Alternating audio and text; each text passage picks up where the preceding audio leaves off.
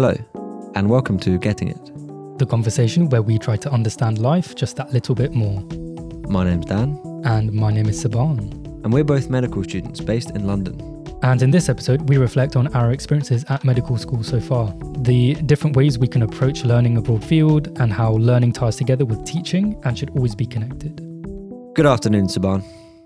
Hello, hello. How are you doing? Whoa, I want to start again. No, I got a good idea. All right. Okay, ready? Mm-hmm. Asserted. Sorry. Sorry. Okay, no. Okay. Or good evening is another way I could say it. Good morning. Oh dear. Okay, wait. Take three. Okay. Hello there, Saban. Why, hello there, Dan. How are you doing today? I'm doing pretty good, actually.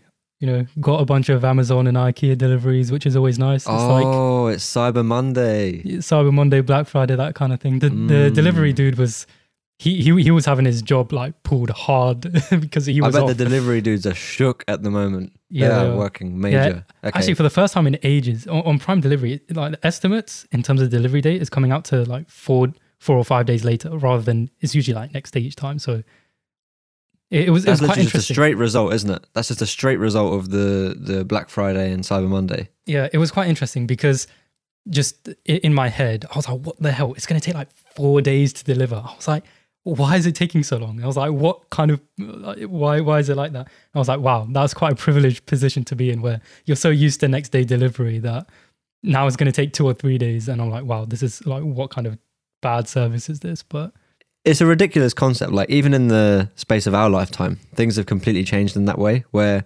nowadays, if I lose something or if something breaks, like my phone, my phone protector broke last week, and it was just so not a problem because I literally just went on Amazon, just very quickly. Oh, there's one for like a $5.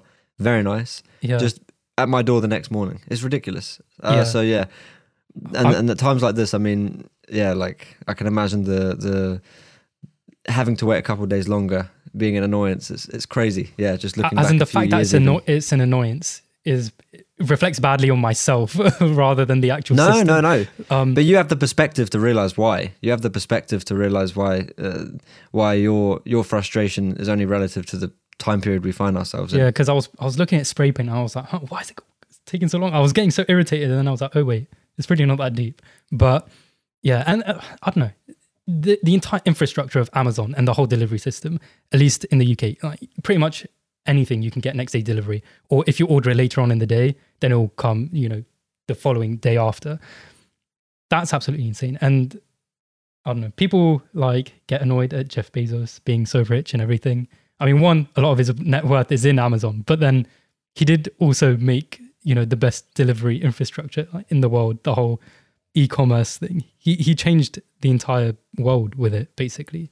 So I must admit, I do think out of all the monthly subscriptions you can get, the Amazon Prime subscription I find it's very worth the money. yeah, I mean, if you I'm not plugging it. I'm just saying. Yeah, well, I guess we are on the student Prime as well, so it helps in that sense. But I don't know, sometimes it irritates me. It's like, there's a lot of controversial things when it comes to that much wealth, and there's the whole tax, like, they don't pay any tax and stuff. Okay, it's a lot more nuanced than most people actually understand it to be. And that's not, I'm not trying to say that I do understand all of it. I don't. But I think a lot of people are very quick to jump onto the cancel train and just, wipe people away like that just because they have a lot of money. But I don't know, if you are so against Jeff Bezos having so much money, just try boycotting all of Amazon services. But it actually goes deeper than that, because a lot of Amazon's revenue comes through Amazon Web Services. And a lot of people don't really know that side of Amazon unless you're some kind of developer or something. Because, okay, so one, you'd have to boycott, Amazon Prime and all of that stuff, no Kindle, no Audible, none of that stuff, none of the Audible stuff. So, and just don't deliver off there if you don't want Amazon to take their cut off the deliveries, they take from any orders placed on Amazon. No Prime Music. I'm just kidding. Don't listen to that. Anyway, sorry, carry on. What a flop that is. But no, and then there's what other services? Yeah, okay, so there's all of that stuff, right? Just the classic delivery stuff, all the books, the audio libraries, all of that just don't use. And then there are loads of apps you probably can't use. Like, I wouldn't be able to use Notion. Why? Because they host a lot of their stuff. All of the files are saved onto Amazon Web Services servers. Loads of companies have their entire databases saved on Amazon Web Services. So you won't even technically be able to use those apps because that actually brings out a larger percentage of their revenue. So yeah, they're a still lot doing bigger really than good you today, think. aren't they? Hmm? The trajectory is still really positive for them, isn't it? As well? Amazon. Am I right in thinking that? I Yeah. don't really know much about it. Yeah, I mean they're so, as in Amazon in general.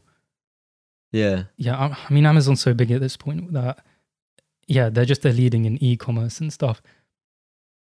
It's hard to kind of knock them out because at this point, you know, at least like Jeff Bezos and stuff just has money to kind of spend. You know, he's doing Blue Origin with the whole space. He's doing like an Elon Musk with, you know, SpaceX kind of equivalent. Yeah, Except I saw that. He has a different kind of image in terms of like his kind of game plan is slightly different. But yeah, he just made a rocket company. When you have that kind of money, it gets kind of funny. Like you just can't be stopped at that point almost. So Yeah. The other company I was thinking about was Nike recently. I only just clocked how they've changed their identity quite a lot in the last few years because nowadays they're very luxury, aren't they? Like if I buy a Nike item of clothing, it will cost me quite a bit of money and it would be a very nice item of clothing, I think. So yeah, that's something I only realized going on the Nike store these days.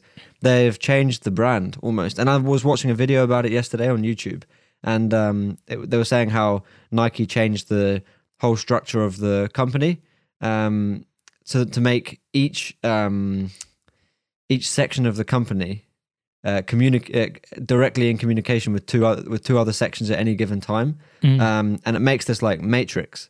It's really cool, but it's so clever. And through like I don't know, big changes in the last few years, nowadays their control over the sports market is crazy. So yeah, like I don't know, it's just that's a very random thing to bring up, but no, I thought it was very. I haven't. Random, I get what you mean by Nike becoming a luxury thing, but I think it's because they've become more involved in streetwear actively. Because you know, back a few years ago, take it, you know, 5 to 10 years ago, they were still focused mostly on sport, but people started just wearing that stuff as streetwear and promoting it as streetwear. You know, say with the trackies and stuff, just because they made good quality stuff, functional stuff, and it just kind of looked good, so people just wear it around as streetwear. And obviously the more kind of vintage stuff, like all the classic shoes, all the classic clothes, and, you know, say with the Jordans as well, people would collect them and then wear them as streetwear. And because they were limited and stuff, it was like a luxury. So they kind of, you know, latched on to the rising tide and went along with it and kind of rebranded in that sense. But yeah, I never really actively noticed it. I didn't see it blatantly like, oh, it was a pretty smooth transition. I have to give them that, because now that I think about it, yeah, I can see it, I can kind of see how it went, but I didn't actually notice it straight out. No, neither did I. To me, they're like luxury sportswear nowadays. To me, like if I'm buying Nike running shoes or if I'm buying Nike, I don't know, football shirt, a sports shirt, it will be nice. The Nike tennis clothes, the Nike court stuff is quite expensive and it's all high quality. So if you compare that with Puma or Adidas these days, yeah, it's going in a different direction. I think they've always had high quality stuff though. At least that's why, you know, for ages I've always been like, I always prefer Nike over it just because the quality's so good. But it's been like that almost as far as I can remember. That's why I'd always get like the Nike socks over the other, you know, sports brand, just because they would just last longer, they'd feel better and everything. So I think they've just maintained that. I guess they've probably increased it as well. And they probably just have a larger diversity in terms of their quality set. And they've probably just gone past the competitors to a certain extent as well. So I don't know. I haven't really very cool. bought much new Nike or just sports gear in general. Anyway, okay. Preamble over. Yeah, and just a quick interlude. And then I want to just discuss one thing with you today in particular, which is med school. Because looking back at the episodes we've done so far, we haven't actually really talked very much about what we do most of the time, which is actually being students. So, yeah, I think at the moment, for me personally, I'm on a new block, I'm on a new rotation at a new hospital, and I'm really enjoying it. And at no point in med school have I had this much fun. And yeah, it's just made me look back on the last few years and realize we've been med students for a while, and a lot has changed since we started. And yeah, I don't know, I just wanted to reflect on a few checkpoints in the process and see what you think about it as well, especially going to unis with, in my opinion, quite different identities. Yeah, I think one is a bit more stringent than the other. I wouldn't say stringent. I'd say they have different outlooks on how to go about teaching it. Or I guess Imperial being very science driven, at least in the early years, and going into a lot of detail. I mean, I obviously don't know how much detail they go into it at King's, but I just assume it's probably not as deep. At least from other conversations I had with, like, say, with you and with other students at different unis, they haven't gone quite as detailed in some of the science in the preclinical years, in years 1 and 2. But yeah, King's is basically you take all the hard bits from Imperial and triple them. No, I'm joking. I think just the identity is different. Simply, like the whole outlook on how to teach medicine is slightly different. And to be fair, neither is better. We need both, in my opinion. But I can only speak for myself, obviously. I wouldn't pick anywhere else to have done medicine than King's. It suits me to a T, in my opinion. And it's given me space to grow as I want to grow. And I'm actually just so grateful to go to King's. I really mean that. Especially last year, I intercalated at Imperial, as you know, obviously. And I got to see a bit of how things can be taught at a different institution, especially one more on the other side of the extreme, like Imperial. And I can definitely see the merits in it, but it's tough. It was hard to go there, even for a year. It's not easy what you guys do. Yeah, okay. But I think just intercalating and doing your BSc, your intercalated BSc, is very different to just normal medicine, just in general. Because for me, it's very different compared to the first 3 years as well. So there's that aspect. And two, yeah, it's... I think there are a lot of factors, because one is different to the previous normal year, preclinical years you've been doing, and I guess one clinical year at that point. So there's that kind of jump and twist, and you hadn't really experienced a BSc at King's either. So maybe it was just the style of things you have to do, because there's a lot of paper reading, a lot of deep, detailed science anyway. So maybe it would have been similar at King's. This isn't me trying to defend Imperial, because I'm finding it tough in this 4th year, in this intercalated year. But I guess it's probably for different reasons, though. I'm inclined to agree with you to an extent, but a lot of the teachers we had are teachers from the med school, and ultimately, a lot of the experience, I would say, was just the Imperial experience at the same time. You know, there are certain traits in a university that will carry through all courses you do, obviously. Just the approach to learning. I know that sounds super vague, but do you kind of get what I mean? Just the way that they expect you to learn. I understand that in the BSc year it's more research focused anyway, but the whole structure of it was different. Basically, the whole structure of the faculty is different, and I found it a lot more challenging, I would say. But at the same time, I'm not trying to detract from King's, because King's at the same time isn't easy. But I think there's a bit more flexibility. Again, it's hard to know what is Imperial overall and what is just the course I was taking. But yeah, for the rest of the episode, I won't really compare Imperial to King's, and I'll more just speak about my experience at King's, because I feel more qualified to talk about that. And yeah, I want to just take you through maybe a couple of checkpoints, if you don't mind. Mm-hmm. Is that all right? Sounds good. Okay, so let's start with their 5-year courses, right? Both, if you take away the intercalated degree. Yeah. And first year for us was mainly lecture-based. A lot of just broad overviews of biochemistry, anatomy, how to speak to a patient, really, but no ICE. Time. Yeah, ICE. Yeah. If in doubt, just ICE. That's basically what we got taught for 2 years of clinical communication, was just ICE. That was it.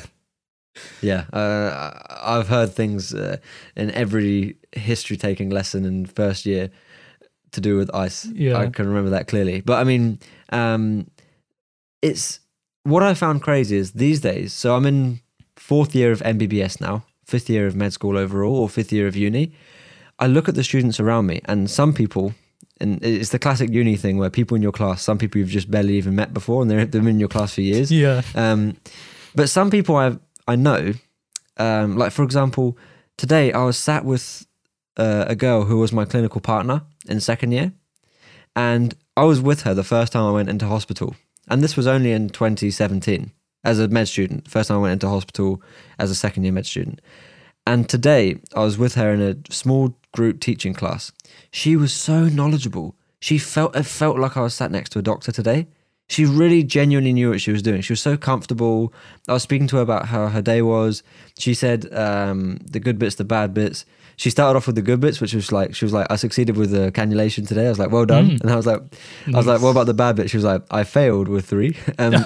So we said you don't have to focus on the bad bits, just focus on that one patient you did get. But the whole experience of going into an ED, for example, an emergency department, and actually being a part of the team now is really, it's such a weird feeling, because it's the first time that I've finally started to feel like I know what I'm doing a little bit, and it's so motivating, feeling like you're a part of the team and that things are starting to come together. And it's just, it's making me really reflect on how I've approached med school and how each student, especially at King's, again, I can't speak for Imperial, but at King's, each student has done it in their own way.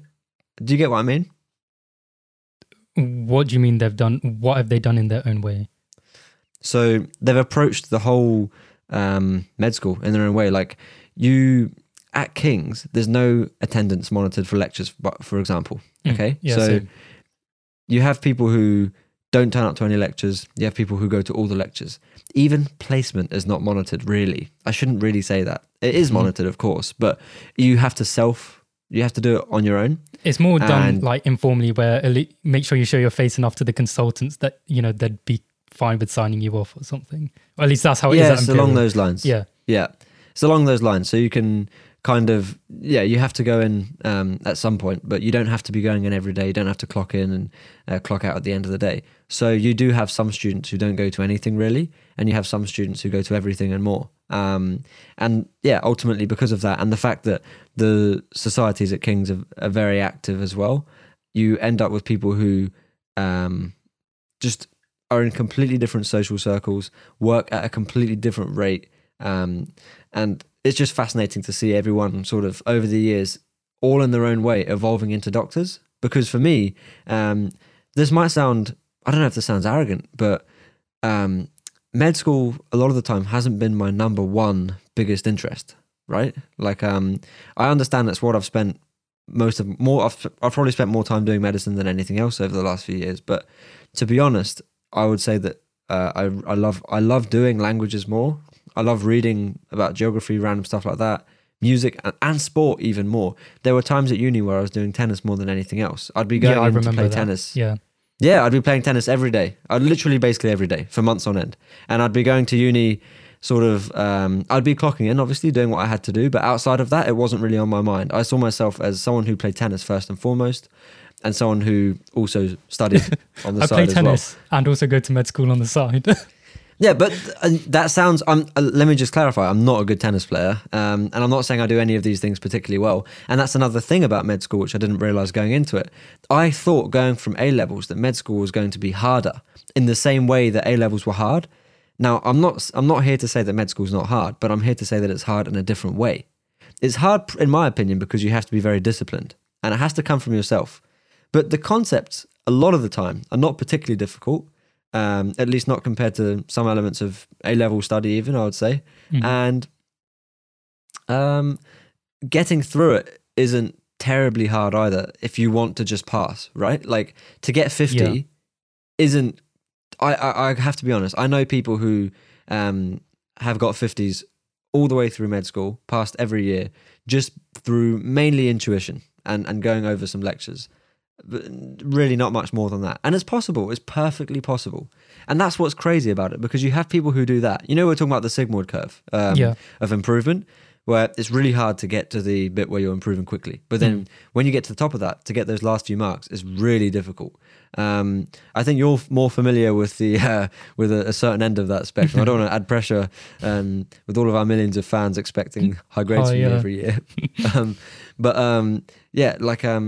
It's crazy how in the same year group you just have people who've approached the whole year in completely different ways. I know people in my year who spend basically every waking hour, just the super nerds who just work so hard, and it's very commendable. They end up with an incredible range of knowledge, amazing med students, and a lot of them really nice, good people as well.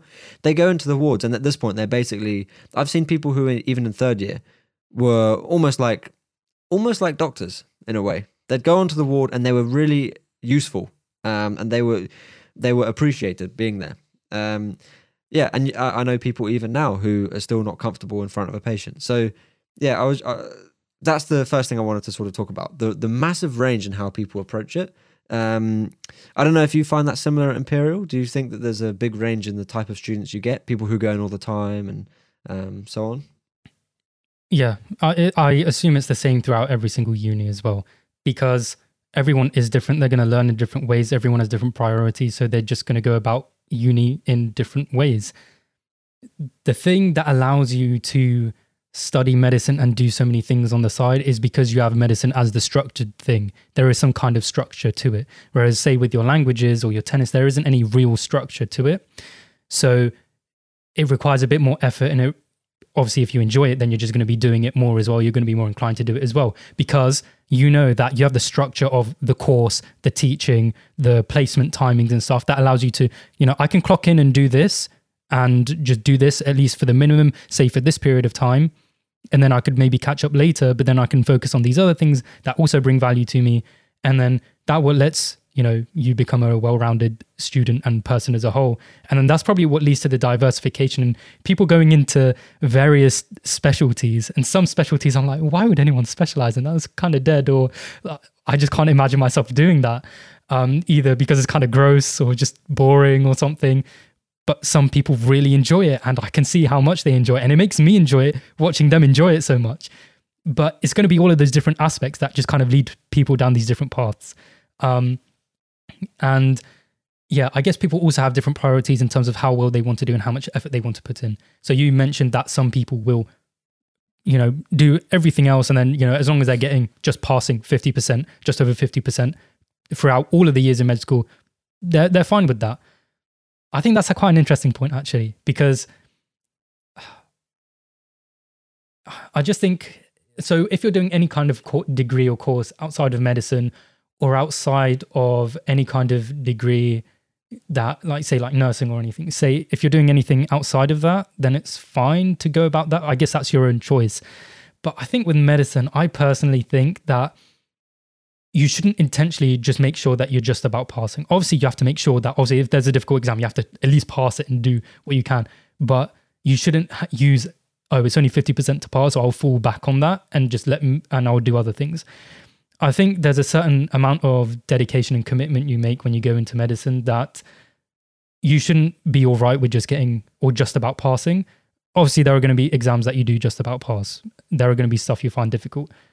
But at any point, it shouldn't be acceptable in the fact that, your initial outlook from the beginning was, okay, as I'm just going to, try and pass that exam. When you could do better if you put a bit more work into it.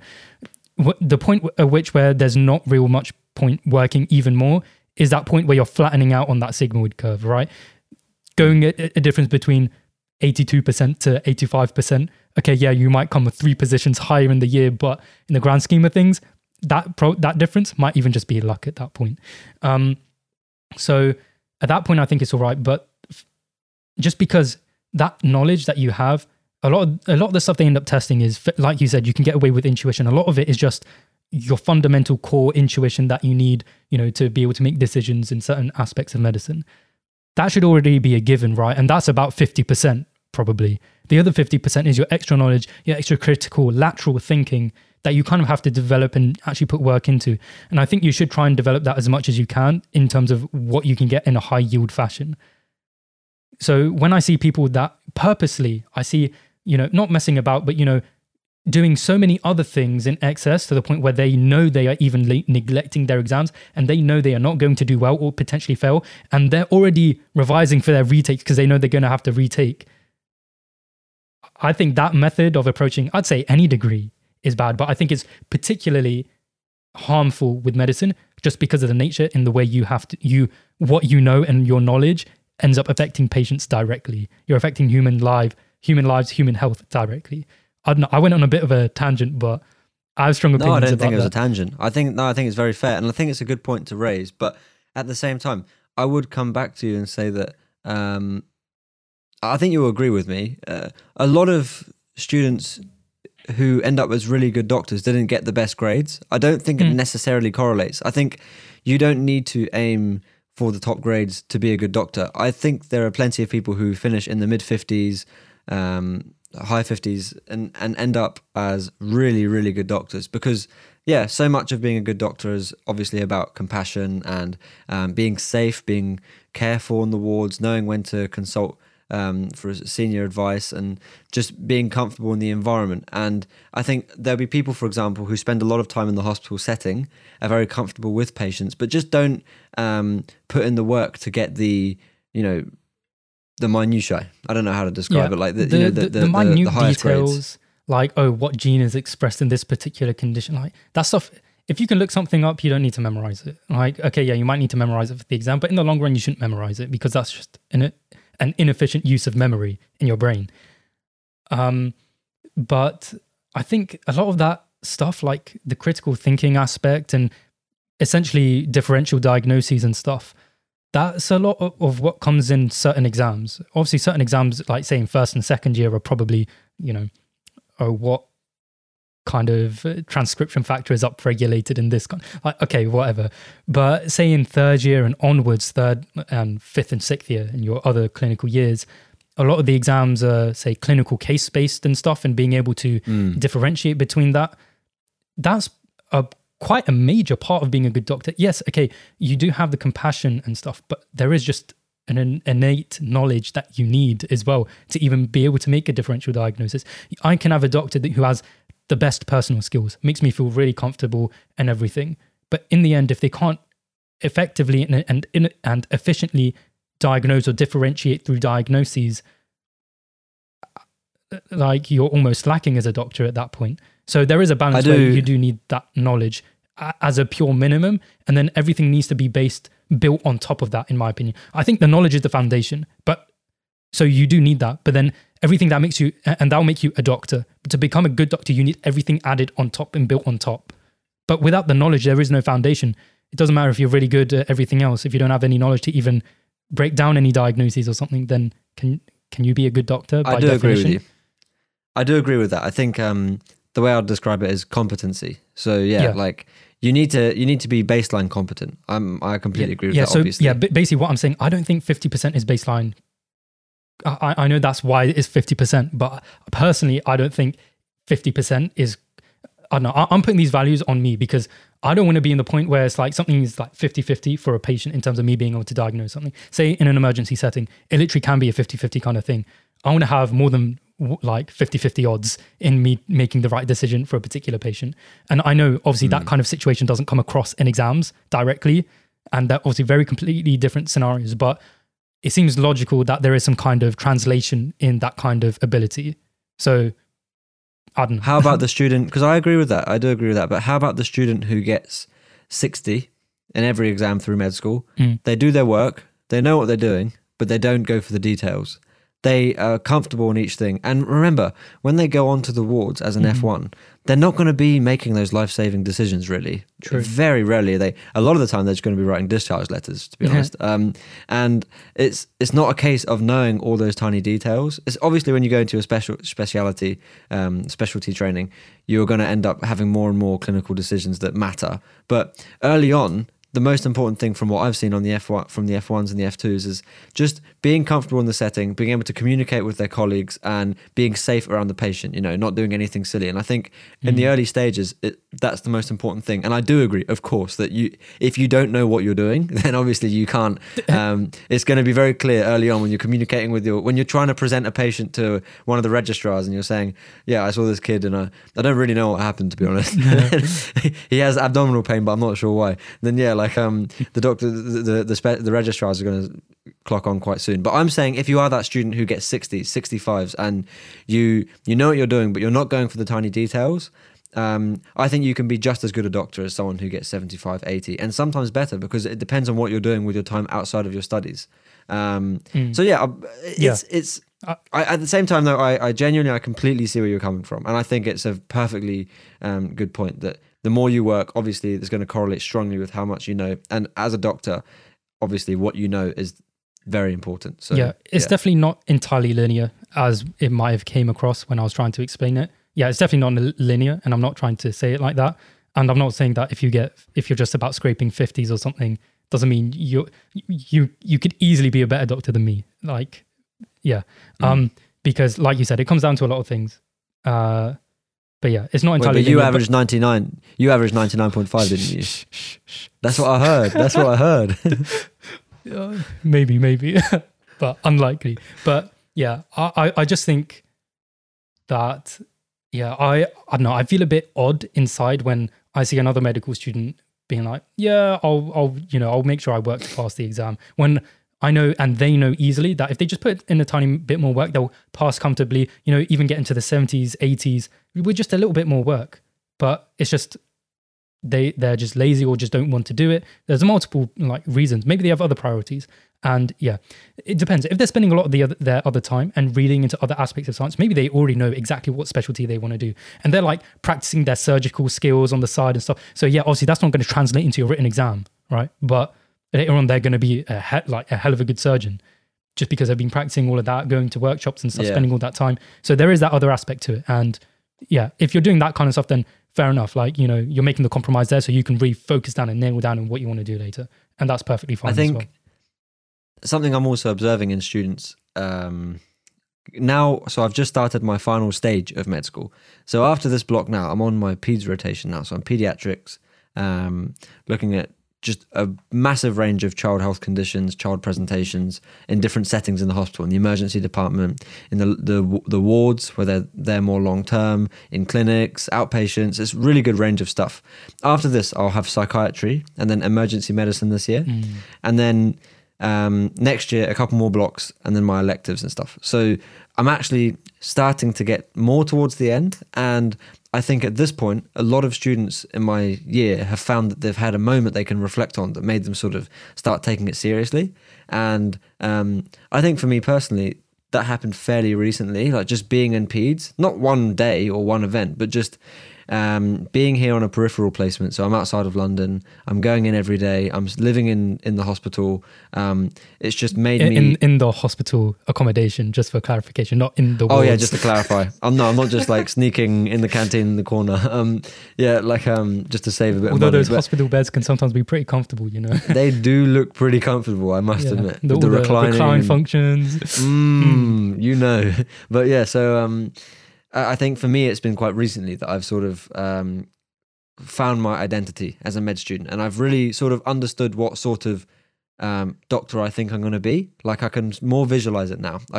When I'm with patients, I feel different to how I used to, and it's a nice feeling. And I think that each student seems to go through that at some point. Maybe mine was a bit later on. Maybe some students have it in second or third year, but it was something that I reflected on recently. And I think those students who, as long as they're putting in the work and they're competent throughout the whole of med school, they will all have that moment, and they will all have that point where they realize that they are going to be a doctor and they are going to do the work that a doctor does. And I think it's when you finally shake off the imposter syndrome that everyone seems to get at some point. I don't know if you found that you've had it at any points, but it's so common for the students to feel like they just got in from luck, or that they shouldn't be there, or that everyone around them is so much better than them. But yeah, throughout the whole of med school, I've realized from the start that everyone deserves to be there. Med school is not the hardest thing in the world. It's just a process, and you just have to be dedicated to it. It's not as difficult, for example, as probably doing a pure science degree or a pure engineering degree. Yeah. I don't think it's as difficult as that in many ways. It's more just the sort of person you are and the attitude you have to life to be a good doctor, in my opinion. That's just from my observation so far. And as long as you have that, then I think you do deserve to be in med school. And it doesn't matter if you're the smartest or the least knowledgeable student in the year. I think the attitude is what's most important. And I think it's a nice thing to be in a community where we are all so different. The diversity is so massive, the diversity in ethnicity, the diversity in the mix of male and female students, the diversity of age, the diversity of financial background, status. You've got students in my year who are so wealthy. They come from some of the best schools. Some graduates from the best universities around the world, they're coming here as postgrads. You've got people in their 30s, their 20s, their teens, and we're all at the same point on a journey. It's just so cool to see, so many different people coming in at the same stage of life. I don't know. It's just no, because that's not just for London unis, that's also just for medical schools in general, because at Imperial is, notorious for its extremely high male to female ratio in all the courses except in medicine, where it's actually slightly higher the other way around. I think at least in some years it has been. So it shows that it's just medicine almost in itself, no matter where you kind of study, has that kind of diversity, just because it brings people from all walks of life into it. Whereas I guess with a lot of the STEM subjects, there's just a propensity for a lot of males to go into it for a bunch of reasons. Obviously that's changing, like for the better. But yeah, I think it's just med school in general, just wherever you go will have probably a high degree of diversity, at least if it's in some kind of city or something somewhere. It's a fascinating profession. It really is fascinating to watch the doctors and think about how they are in the doctor's room versus how they are when they go and see the patients, because they do put on and I see myself doing it now. You put on a persona, and that's not a bad thing at all. That's a good thing, because you give the patient confidence in doing that. But it's so like I'm not divulging the secrets now, but obviously like a doctor just quickly look up the notes of a patient, why they've come in roughly, and then they'll see that this patient was on a certain medication, and they'll just go to Google and they'll quickly Google that medication, be like, okay. But then they'll go and see the patient, they'll be like, I hear you've been taking this, right? Yes, okay. So obviously, as you know, the side effect is this, and it's all done to instill confidence in the patient, which is a very good thing. But yeah, it's just fascinating to see how they change their persona based on the circumstance they find themselves in. And I think it's quite exhausting in a way, the fact that they have to keep doing that throughout the whole day, whether they're speaking to staff, whether they're teaching, whether they're interacting with patients, when they're on their own. It's so varied. It's such an interesting job that you have to do, and everyone knows about this job. It's not one of those jobs like data analyst where like okay, so that could mean a lot of do? things. I think the funniest one is like I work in IT. Okay. It's my sister for a while she was a project manager, so no one in my family actually understood what she does. The thing is, obviously, the only thing that Pakistanis actually understand is either like engineering, lawyer, or medicine. So like my sister went down into the more say businessy route, like project management, that kind of stuff, which is obviously very different to any other profession that's happened in the family. Well, to be fair, only my dad's a doctor, and then I've gone into medicine. But my sister went down, like she didn't really like that area, so she just did whatever she wanted to. And yeah, even now my parents still don't actually understand what she does.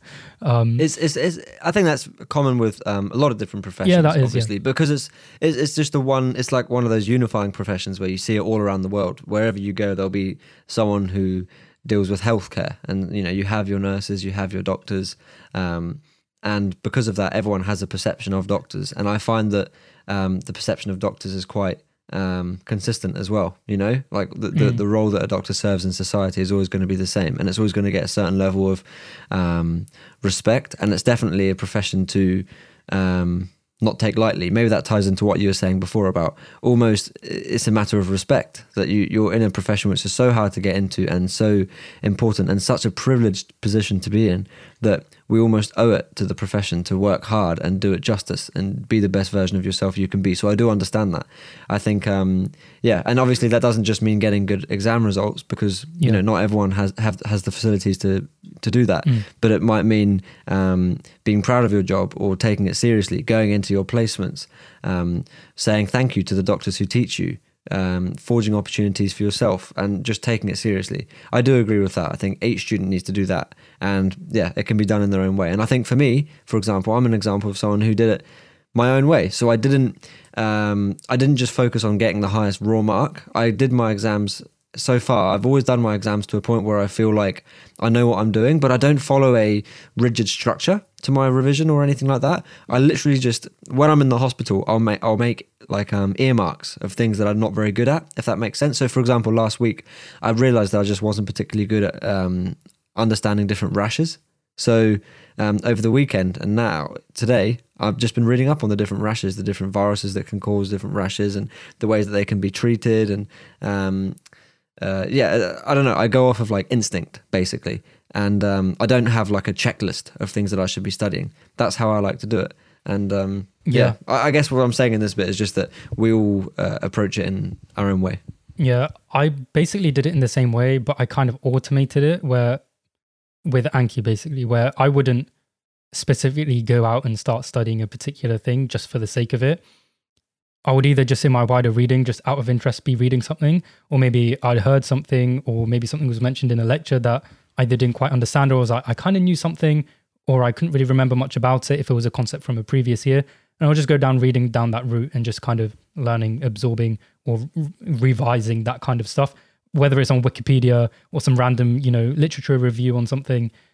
And I just randomly learned that way. But the way I've kind of automated it was just with Anki, because every single thing that's been mentioned by any kind of tutor or lecturer has been put into an Anki flashcard somewhere for me. So it's all there, and it will just kind of, obviously with Anki, with the way it just randomly comes up according to the forgetting curve and the algorithm within it, it will come up at a certain time. So it'll just kind of automatically be revised for me.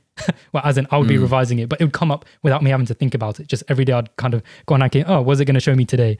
And I think that's actually... I have a challenge for you though. Okay. I have a challenge for you on that. Yeah. Did I interrupt you, by the way? I don't know if it... Okay. So with that, I do have an opinion where if you're not relying, but if you're using Anki or a platform to help you revise, it means that you don't have to keep self-reflecting in the same way, because it's not up to you to know where you're strongest and weakest in your studies. It's figuring it out for you based off the questions you're getting right and your recall in certain topics. So you almost don't have to think about what you're good or bad at. That's one of my qualms with software like that, because I'm just arguing my side because this is what I do. Like naturally I'm going to argue for it, but the reason why I like the way I do it is because I have to keep reflecting on what I'm good and bad at. And if I don't do that successfully, then I won't do very well, because it's up to me to know where my strengths lie and my weaknesses lie. So all the time I'm reflecting on what I know and don't know. I'm thinking, how well do I actually understand this? Because there's no machine, there's no software telling me you don't get this because you keep getting this topic wrong.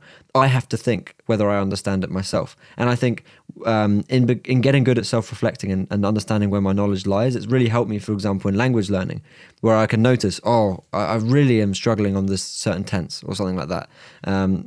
I can notice gaps in my knowledge more easily. So I'm not trying to say that one way is better than the other, but I'm just saying like, that's something I think I would notice, is that I would want to retain that self-reflection. Yeah. So it's literally that. It's your level of introspection on everything. Just because I have it automated doesn't mean I get rid of that level of introspection or just self-reflection and thinking, how well do I actually know this? Because just being able to recall it and actually knowing it is very different in the way that you actually end up studying the cards. And I've designed the cards to allow me to kind of figure that out whenever I am recalling something, because a lot of when I recall something or when I understand something is different, at least it feels different in my brain. And the thing is that having it done with Anki actually gives you a finer level or a deeper level of granularity in terms of what you do and don't know. There are certain facts that I just struggle to remember. A certain type of fact that I struggle to remember more than others. It's very difficult to kind of figure that out without that kind of data input being able to see that for you. And the thing is, if there's a card that I select to have hard or repeat more than 6 times, I think I've said it to 5 or 6 times, it will get flagged and it will come up and it will be flagged so that then I can see it. And then then I can see all of those flagged cards, and I'll usually go over it in a week, and then I'll be able to see, okay, I'm kind of flopping at this kind of topic. And usually it tends to come up in clusters, right, in certain topics. And I can see specifically what within that topic, because I will already know that I'm finding this topic kind of hard and that I'm probably not so clear in it in my head. But then Anki will specifically show me which parts I am actually struggling with to a really deep level, because the way I've built my cards is that everything starts from a very high level surface view and it just gets gradually deeper. So sometimes it's just the surface level that I'm just not really seeing the bigger picture. Sometimes it's just in the middle. I'm failing to see that connection down into the deeper roots. But sometimes it's just a really like really niche problem, like, or a really niche fact that it doesn't really matter if you can't remember it. So then I'll just be like, oh, okay, whatever, it's really not that deep. But when it's one of those more surface level things, I don't know. I think Anki actually, or at least the way I do it, gives me, I already know if I find something hard or not, or if I'm like struggling with something. But then Anki just gives me that extra data that I need to really pinpoint, and it becomes really efficient that way. At least from. Do you not think that you're capable of determining those things yourself? Do you not think you're capable of looking at a topic? Far less efficient though. How are you meant to figure out which kind of specific aspect within a particular disease that you are struggling to understand straight away? And doing that over, say, 300 conditions and being able to take a mental note of each one. It just takes a lot of mental load off of your brain. And if you just do it with constant review cycles, I do understand the point where you're getting from, where it can be easy to just kind of fall back and relax and just not really take any care. And then as long as you get through your flashcards for the day, you're doing fine, right? But yeah, and some people might probably do that. And I would advocate against that. Like I wouldn't recommend that. And I think any advice that I give to people when, like, say, if I'm giving advice to younger years that are using my flashcards, or if I'm just explaining someone how I use Anki, I always try and make sure that I get across that I'm trying to do some kind of, like, the way I've set everything up and the way I review it is so that it sets up like a random kind of neural net within my brain. And it actually allows me to see connections between different fields and different conditions that you wouldn't initially see when you study things separately. And that's a major thing, like a huge thing, because you can study. But you don't think you can get that? You do not think you can get that from studying it yourself anyway? Yes, but not in the same way with Anki, because I'll be reading, say, it would give me a question about a particular condition or something. And then the next question will be a different question from a different condition in a completely different specialty that you wouldn't even consider studying together at all. But you could. Okay, how would you do that in an efficient way that doesn't take a lot of time? I struggle to see, like, I'm not just going to flick and land on a random page in a textbook. I guess you could do that actually, but I don't see how else you could do that in a way that's automated. And then you get all of those other functionalities where it's going to show your weakest links anyway and slowly solidify them in your head. And at the same time, when you're reviewing cards, because every card, the next card is just completely random, that you suddenly, because those two are put together, one next to the other, you're like, oh, that's an interesting connection there for some reason that you probably won't even realize. I think by taking when learning something, really trying to contextualize it and understand it, and not think about a condition as isolated, because obviously any condition has effects across the whole body. It's systemic a lot of the time. When learning a condition, so say recently I've been trying to improve on my immunology. It all ties together, and not being afraid of going on those tangents, finding a certain thing that I didn't know about, and going down that train, whether it be one of the blood cancers, and then going down the train and realizing, actually, I don't really know how blood cells develop and separate over time. So I need to learn more about that. And then I look at how the bone marrow works, and they're all tying into each other. But in doing it, I'm just contextualizing it. I'm not being guided. I'm just going off of what I know and what I don't know, because there'll be areas while I'm reading that I get that bit, and I just keep going, and then I go, wait, I don't know what this is.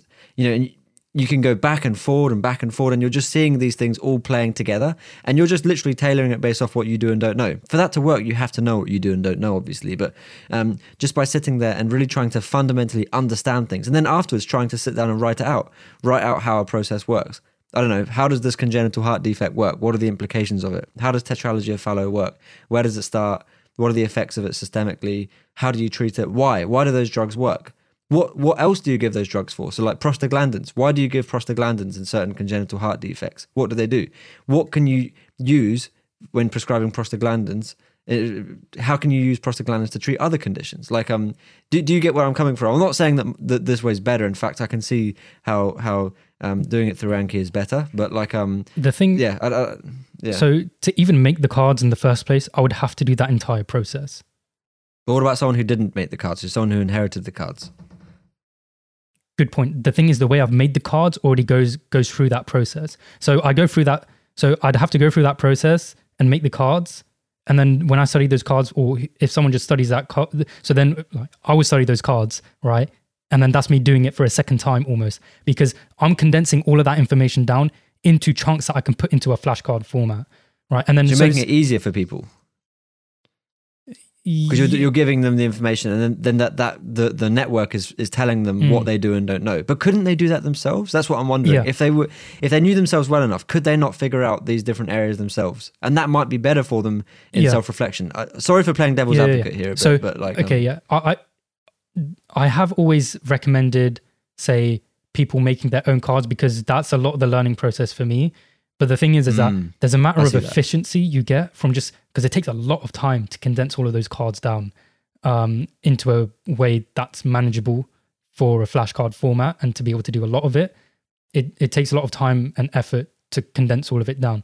And having it all condensed down into a singular format. The thing is that I'm not talking about connections within a singular condition or within related conditions or conditions within a specialty. I'm talking about things that will be that are seemingly completely unrelated, but they bring up some random connection. Like, I don't know, some random connection between glaucoma and some hematological cancer or something, just because of a particular immune cell that was mentioned in that card in glaucoma, and then the next card which you were studying happened to be on a hematological cancer, and then it had that same concept for that immune cell. But you would almost, like, what kind of situation would you go through that? You'd be going through specialties for like 10 hours to be able to get through that route. This isn't a legit one. I've just made up some random thing, by the way. But just, I'm studying a card, and then the next card is just that random card that also had that same immune cell, and I'm like, that's interesting. And then I'll be like, what does that immune cell actually do properly again? And I'll Google it and stuff. And this igniting that kind of connection. And sometimes I don't even need to Google, because I just hadn't considered that connection before. Because I'm talking about connections at a really, really low, like small level, which kind of helps build a connection between every single condition. I understand the initial learning process, which you said, that's what I do anyway. And it's definitely the best thing to, well, I mean, I'm biased, but I definitely think that is the best thing. When you are learning something initially, you should go through all of the processes and just find out and just go down rabbit holes, basically, in terms of what you don't know. That's why Wikipedia is so good, because of the backlinks down to different things. There might be some random, random cell that I don't really know what it does. And I'll just Google that cell. And then also you go onto Wikipedia and it just has all the different links to all that cell. And you're like, oh, I kind of recognize this. Let me just open that in a new tab. And I just open all the seemingly relevant links or things that I don't really know into new tabs. And I'll just go through and skim them. And then because you're skimming through them, and because they're linked, you'll start seeing the back and forth linkage between all of it. And you're going down that level. Like that. That's what I do, at least when I'm building the cards. And that's what I do even when I'm studying the cards sometimes. When, it was something from a long time ago, or maybe I just didn't really understand it fully at that time for some reason, or I just somehow managed to gloss over it without realizing, and then I'll just go back into it. And I say if you're taking someone else's flashcards or someone else's notes or something, you shouldn't sacrifice that. What I say is, if those notes are sufficient and good, then use them, and you don't really have to write your own, I don't think, but you should still go through and do that learning process of going down rabbit holes and reading and just finding out, okay, I don't really know this properly. Let me just read about that. And then within that thing, there was something else you didn't really know that would explain what you were trying to figure out in the first place. So now you have to go into keep doing that, and you should do that. But I don't think it's worth the time to go and make that exact same resource that already exists, whether it be notes or flashcards or something. I get what you mean, especially with the flashcards, like, using it as a revision resource, even as a learning tool sometimes, I completely agree with. But I think it applies to a lot of areas of life, not using one stream of information as the only stream of information to use. And I'm saying, if you're going to use one stream of information to learn and revise, I think it should just be self-reflection, knowing where you're weaker, and spending time to really understand it fundamentally, not memorizing facts, not looking at numbers, just understanding how a certain process works. I think that's the most efficient use of time. But I think we're kind of agreeing. Yeah, we are. But that's actually huge. Use multiple resources. People get stuck onto one singular resource just because they like it. Maybe it suits their learning style and stuff. But just use resources that don't suit your learning It's the same style as languages, bro. It's languages, bro. It's exactly all the same. It's just learning, man. So I made a video on how to use my year 3 flashcards, right? And like 30 minutes of it is me explaining the different resources that I used and why I use different things and how I put it all together. Because like I was saying, there's so much importance in actually doing that process, and I don't want people to just kind of like, oh, it's already done, so I'll just sit and study. It's a bit of a pet peeve is seeing people who don't do the thinking in a certain thing. They just follow rules and they're not understanding it. That's one of the doctors who's changed my whole approach to med school I've had on this block. He sits down with us every Friday and he speaks to us for about 3 hours, and he doesn't really bring slides or anything. He just sits there and he's just sussing us all out. He's seeing how well we actually understand things instead of just memorizing. So he'll ask you a question and then say, yeah, but he'll say, wait. But how does that work though? Or he'll ask a question related to it and say, what do you think would happen if their sodium levels went down? And then seeing what the student thinks about it, he really wants us to just understand things. And I think, I don't know, that approach leads to more self-reflection, and then, you can be an efficient student. But the multiple streams of information, but I really do agree with. I don't want to keep making the same point. So I think I'm fairly done in that part of the conversation. I mean, I didn't. In that thing where you had that doctor who would just sit down and just talk and see how much you understand. I had a consultant, so I was on a placement for 3 weeks on care of the elderly. So it was a stroke ward, and the consultant there, he was similar. He was he's quite the character, and he can be a bit scary. Like you don't really know how to take him sometimes. He makes some, awkwardly, sometimes seemingly offensive jokes, but everyone loves it kind of thing. But yeah, amazing guy, amazing patient manner. It's absolutely insane the kind of relationship he has with the patients. And I guess the type of patients at that point as well. So you're mentioning that thing where, everyone probably has that moment where they have that shift. They're like, oh, okay, I need to start taking this seriously. I'm going to be a doctor kind of thing. Like you were saying earlier. This was it for me, I guess, because on that ward, because of the type of patients you were dealing with, they were basically patients in their last probably few months, if not days. I literally had a patient who was literally in her last day or days, last 24 hours. And I'll get to that in a bit. But basically, the way he would go about teaching us is, I don't know. So for most of third year, I found it mostly a waste of time personally, even though it was my first kind of clinical year, but it was just extremely inefficient. If there's one thing I hate doing, it's wasting time. And it just irritated me so much. And I'm not going to put the blame on anyone. I'm going to take the blame for it. Maybe I just wasn't proactive enough, or I was going about it the wrong way, or I wasn't really understanding it in terms of firms and how to go about getting the most out of it. Or maybe I was just pretty unlucky in terms of the teams I was put with. Because it was really hard to build a rapport with the team just in certain placements, just because the team was so big and it was rotating. And because they were so busy at that time, it was so hard to actually like get in and do something. So I would turn up, be there for a long time and stuff. And sometimes I would, stand because they were busy. I would stand around just following them along and, kind of just help them out, try and do something. Sometimes I would try and be really proactive and, go around doing stuff. A lot of the time I just have to kind of do stuff on my own, without much guidance, with very little teaching. So it just kind of, I don't know. I feel like there was a lot more I could be getting out of all of this, or out of all of this time. And it just wasn't spent too well. Whether it was because I was unlucky with the teams I was put with at a certain time, whether it was just me just not doing well, but maybe it was just the system in certain places just wasn't so good. I don't know. But basically, what I'm saying is a lot of it was a waste of time, except these 3 weeks in the same hospital. And it was, with that doctor on the care of the elderly. And literally on the first, basically every single ward round, every single day, me and my partner would have to check the breath, literally from the first day, check the breath sounds on each patient that we were going across. And whatever we would say on the breath sounds would go straight into the book. No questions asked. Obviously to a certain extent. Now, the thing is, because he has so much clinical experience and stuff, he was so good. Like I was mesmerized by his understanding and just clinical intuition.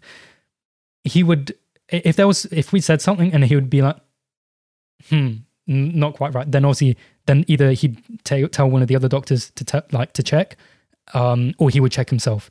And we would do the same with heart sounds. And it would be me, like my partner on one patient, then I'll do the next patient, then, go around, and whatever we would say would pretty much go straight into the logbook. And that in itself was so productive. It was unbelievable. And just through like learning that stuff. And a lot of the time we would like listen to heart sounds. And the thing where it was about understanding it, right? When we were starting off in like our first week and a half, he wouldn't say, don't try and give a diagnosis. Don't try and say, left lower lobe, crackles or something, or whatever, crepitations. Don't try and specify it. Just say, what does it sound like? And then when it came to heart patterns, especially, it was just describe the sound. Don't try and say what it is. Don't try and say what type of murmur, what timing it is. Just make the sound. And really loud, he would, like, in the middle of the ward, everyone just look at him, but it's just him, right? And he would be like, does it sound like or like what would it sound like really loud? And he'd just be he would repeat the sound for like a minute straight, and he'd keep doing different sounds, and then I'd be like, that one, yeah. And that's the way he would be going around it. And so for so long, he would just try and figure out, like, what does it sound like? Just being able to notice what's normal and not normal, just again, understanding for it.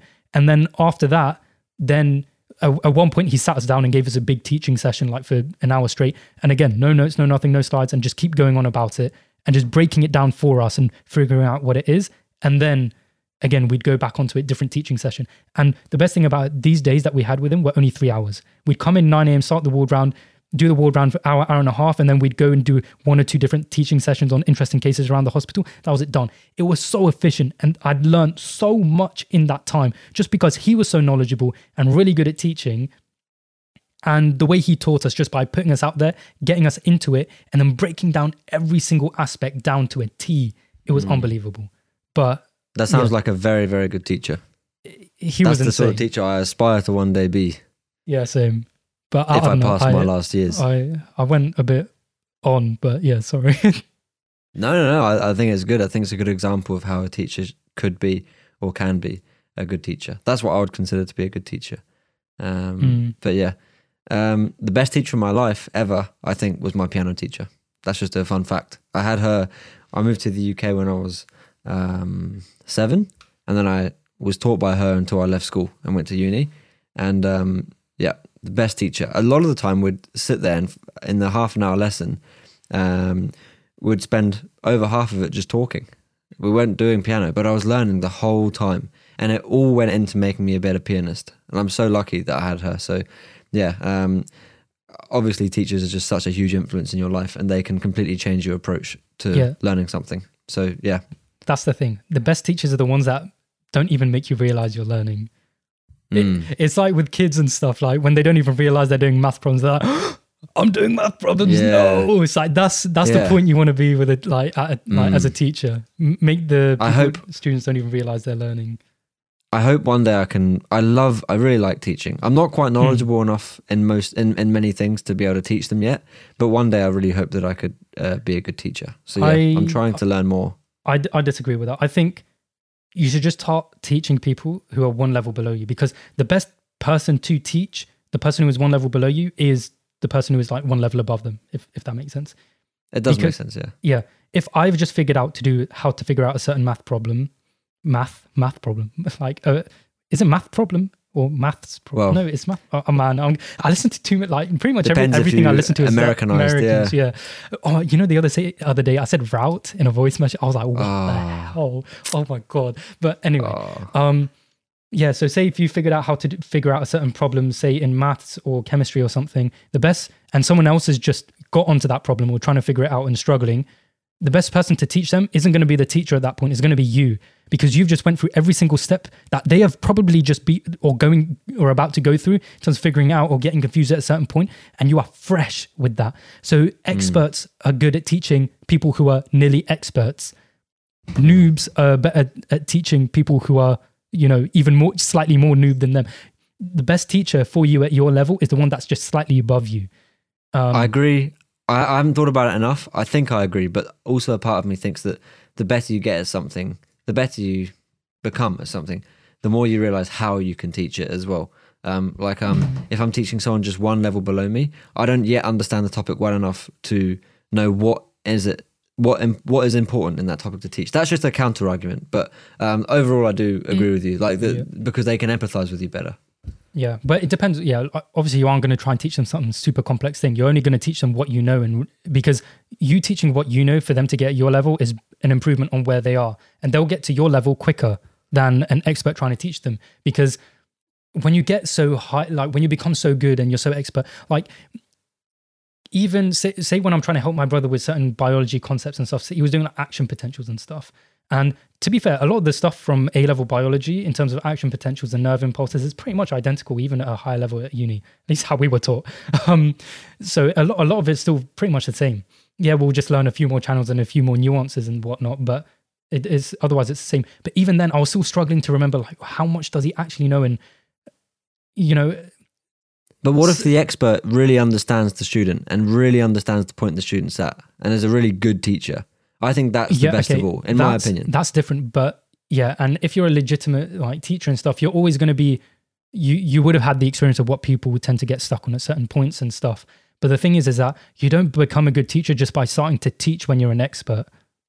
Okay. You need to start teaching from like day one almost. I guess that's kind of the thing where, that's the kind of thing where I would, whenever I learn something new, I would always just try and tell my dad or brother about it and try and essentially teach them. So when I was going into the whole investing and finance thing, that's kind of what I would do. I'd read one thing and learn one thing, and then I'll just try and explain it to my, like, say with the concept of shorting stocks, where in a simple way, you make money when the price of the stock goes down, right? So usually you buy when the price is low and you sell when it's high, but here you kind of sell when it's high and you buy when it's low kind of, and you make money the other way around. And I was trying to figure out how that works and stuff. And I'd only just figured it out. And I was like, okay, I didn't know this. I kind of know it now. Let me try and explain it to my dad, right? And I'm learning how to teach. And at the same time, I'm figuring out all of the holes in my knowledge in terms of what is required for me to explain it. Because you can only explain something if you understand it fully, well, to its best ability, at least. So it's a two-way thing. One, you will learn even better and you'll pick out those holes, which you said were so important to pick out in your own knowledge. So I think teaching is, you should kind of be teaching all the way up the ladder. I agree. In terms of, I think teaching for consolidation of your own learning and improvement of your understanding of something is really good. But ultimately, if I said to you, would you rather learn piano from me, from scratch, for the next 10 years, or would you rather learn from my teacher who I grew up with? I think you'd probably do better learning from my teacher, who's an absolute expert and has taught since as what you were talking about, since she started learning, she started teaching. I think she started teaching when she was about 11. So she's been doing that her whole life. Every step of the way she's been teaching. And now she's incredible. Yeah, she's incredible. She's an amazing teacher. But she was teaching since she was 11. So she wasn't an expert. Well, I mean, she could have been, but I doubt she was an expert at 11. It was good for her. That was good for her to teach people below her. But I think now what would be good for you, the learner, I'm closer to your level in piano than she is. She's better than me, obviously. But I still think it'd be better for you to learn from her than compared to learning from me. Or say learning from someone so I've been playing piano since I was 2 or 3. So I've been playing piano for nearly 20 years. If you were learning from someone who's just started last year, so they're 1 tier above you, I would still argue that it's better to learn from me than to learn from them. It would be good for that person who's just started to teach you, and you'd still benefit from it. But I still think overall it'd be better to have me, not to blow my own trumpet or not to play my own piano. But yeah, I think it would be... Yeah. Did you see where I'm coming from? I might be wrong. But. Yeah, I do. But the thing is, I think teachers like that are pretty far and few between, or like in my personal opinion. And that's not to like degrade a lot of teachers and stuff, but I think it just takes time and experience and, teaching from a very young age, just out of habit or just natural ability, and then you kind of stick with it every process of the way. If you're teaching every step of the way, you've got experience of teaching every step of the way. So you kind of retain that, right? Whereas, and you kind of develop your teaching abilities and learn what works at different levels and stuff. So it's a really big process, right? You need to start from the earliest point possible. So that's my kind of thing, to become, you need to start teaching straight away or at the earliest point possible to become a good teacher in the long run. And you will become a better teacher in the long run as well. So that's why I think, and the thing is that person will still at least benefit like one thing from you. And I'm not saying become a formal teacher for them, become their piano teacher. I'm like, just teach them something in piano and you'll get that experience in teaching.